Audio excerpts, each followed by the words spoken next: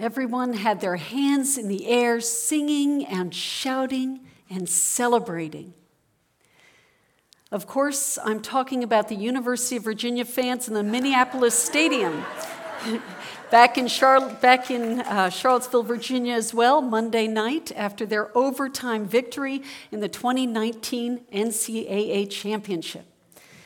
In full disclosure, this is my first sports story in 25 years of preaching. And I am one of 6 Wahoos, which means UVA graduates in my family. So I'm rather partial to the outcome. But confetti is falling. Some of you saw this from the ceiling. Fans are going wild as their scrappy and determined team has just pulled out a hard-won championship victory for the first time in their school's history. The stadium is electrified. It's pure joy for those who won. But there's another scene taking place within that scene. In the midst of this massive celebration for UVA and tragic defeat for Texas Tech, as the horn blows, a man is sitting on a stool with his head bowed, the winning coach, Tony Bennett, for the Cavaliers. He was praying. He described the scene, given their massive humiliation the year prior when they were seeded number 1 and were out in the first round by the 16th seed team. Media outlets called this year's win, this comeback, a redemption. One news outlet said, "Virginia gives hope to humiliated losers everywhere." Here's what Tony Bennett said about that night. He said, "I'm thankful in a way for what happened last year because it drew me closer, most importantly, to my faith in the Lord. It drew me closer to my wife and children just because you realize what's unconditional. I think there's a bigger plan going on here. I didn't need it, but I was used in it. I hope that this is a message for some people out there. There can be hope, joy, and resiliency. I'm thankful for what just happened. That's why I did what I did at the end. When that horn went off, I just put my head down and said, 'Thank you.' I'm humbled, Lord, because I don't deserve to be in this spot, but you chose me to be here, and I'll give thanks." Tony's the one guy in the room who really gets what mattered. He's grateful to God, and he's humble. From the cheering crowd to the humble coach, something similar is going on in our 2 readings today from Mark. Our first reading describes the accolades for a king. The promised Messiah has come, the fulfillment of all the prophecy, and the people are gathering, celebrating because they believe this is on the cusp of a political justice and victory for them. And yet, Jesus had something different in mind. He had come not to an earthly throne. He had come for a spiritual revolution that was going to take him very soon to death on the cross, on the journey to resurrection. These crowds would, in short order, be very confused and disappointed by what was happening in the coming days. The epic worship on Palm Sunday, cheers and shouts and palm branches waving, praising God in celebration is going on, but the camera lens shifts focus to what's happening in the home of a healed leper, Simon, a humble story of extravagant devotion. Like Tony, this unnamed woman is the one person in the room that gets what's really going on here. Let's see what God's up to in her story in Mark chapter 14. Let's take a look at the last verse in that chapter that we read for this morning. In verse 9, Jesus is saying, "Truly I say to you, wherever the gospel is preached in the whole world, what she has done will be told in memory of her." He's saying, the gospel, the good news, that which is about me, is not only going to be told here at this dinner table tonight in Bethany or in Israel, but it's going to the ends of the earth, to the whole world.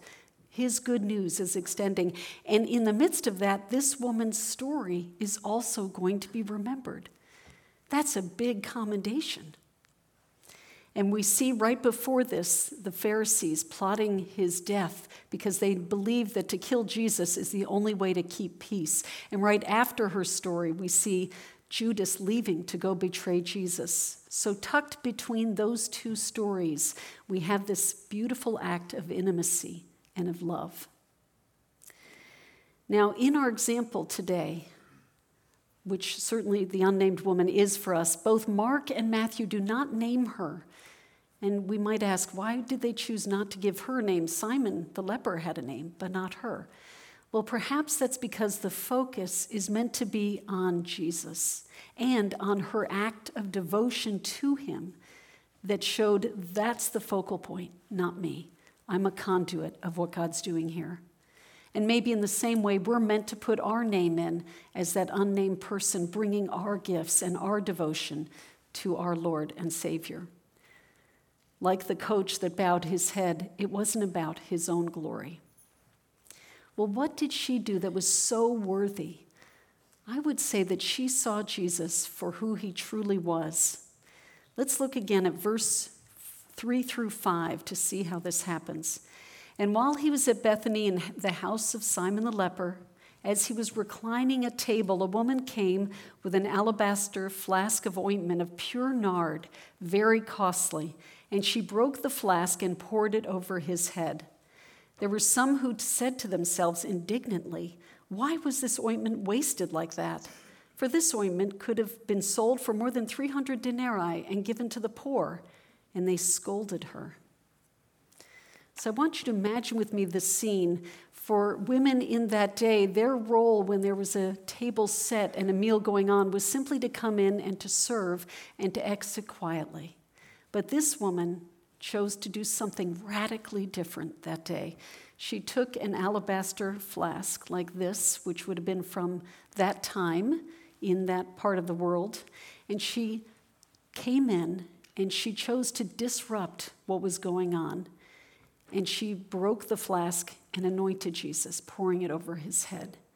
And you imagine her back in the room before she walks into that dining table where, as Nathan had described, Jesus is lounged with his disciples and others. Was she thinking about how she would be received, how they would scorn her for this radical decision to insert herself in their meal and to do such a costly, seemingly wasteful act on behalf of Jesus? What must have motivated her? Clearly, Jesus must have touched her life in a dramatic way, or the life of someone she loved, that transformed the world, that would lead her to take such a risk. She was courageous and acted regardless of the consequences. And the word there for scolded her or rebuked her is also the word for snorted and roared. So you can imagine, it wasn't just a little tisk, tisk, tisk, right? She got a lot of verbal abuse for having stepped into this place and done what she did. But she did it out of love.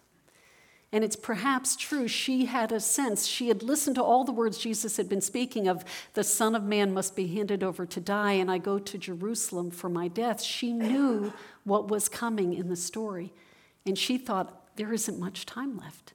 I need to tell him what I want him to know before the end.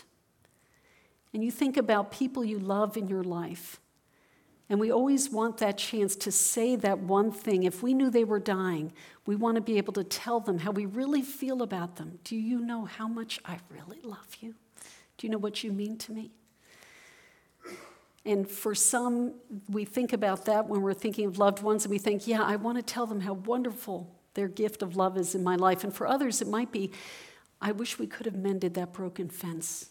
What I would have said if I knew I didn't have much time. We want to live without regrets, without staying safe, being like this woman in our extravagance, saying, thank you, thank you. And why did she do that? It's because she knew how far Jesus' love would go. And we know even more of that story. And as we know that and hold it in our hearts, we find ourselves truly worshiping him as she did. True worship is a response of gratitude. It's our loving God with all our heart, soul, strength, and mind. And we just can't help ourselves. It's just there, right? Just like those fans cheering, they couldn't help themselves. Heaven's going to be a much bigger celebration of us, not being able to hold back what we want to give to God. Worship is also being connected to God. It's being present with God. And it's paying attention to the circumstances God puts in your life for a reason. She saw God's plan. She may have known that as she heard the murmuring of the crowd and what was going to come to Jesus, that he may be going forward towards a criminal's death. And in that time, only criminals were not anointed for burial. So in her obedience to God, by giving this costly gift, what she was doing was preparing his body in a way that it would not have the opportunity to be prepared later. It was an act of tenderness, devotion, adoration, just like we saw with the widow's mite who gave those 2 copper coins, which was all that she had in the temple offering. Extravagant. Let's look at what Jesus does for the woman. In verses 6 through 8, we see him saying to those who are scoffing her, "Leave her alone. Why do you trouble her? She's done a beautiful thing to me. For you always have the poor with you, and whenever you want, you can do good for them. But you will not always have me. She has done what she could. She's anointed my body beforehand for burial." Jesus protects this unnamed woman, and he defends her.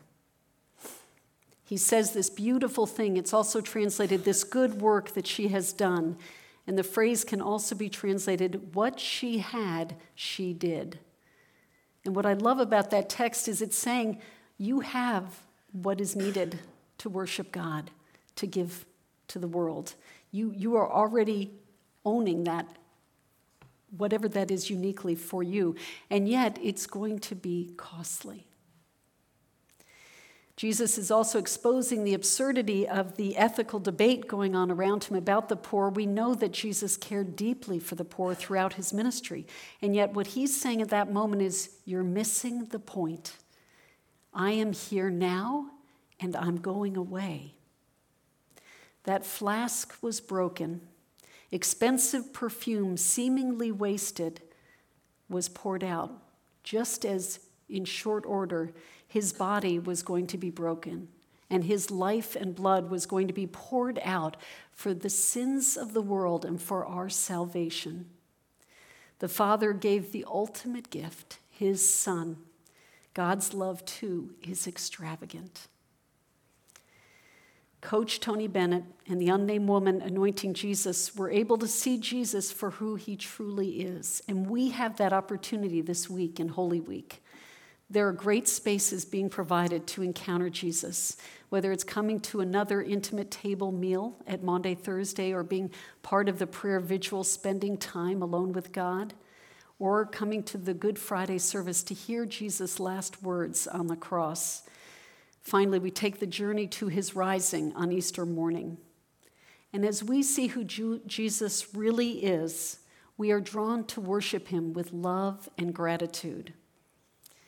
When I've thought about this woman, understanding Jesus was about to die and knowing who he is that inspires our true worship, it reminded me of time I spent with the Nineheis family.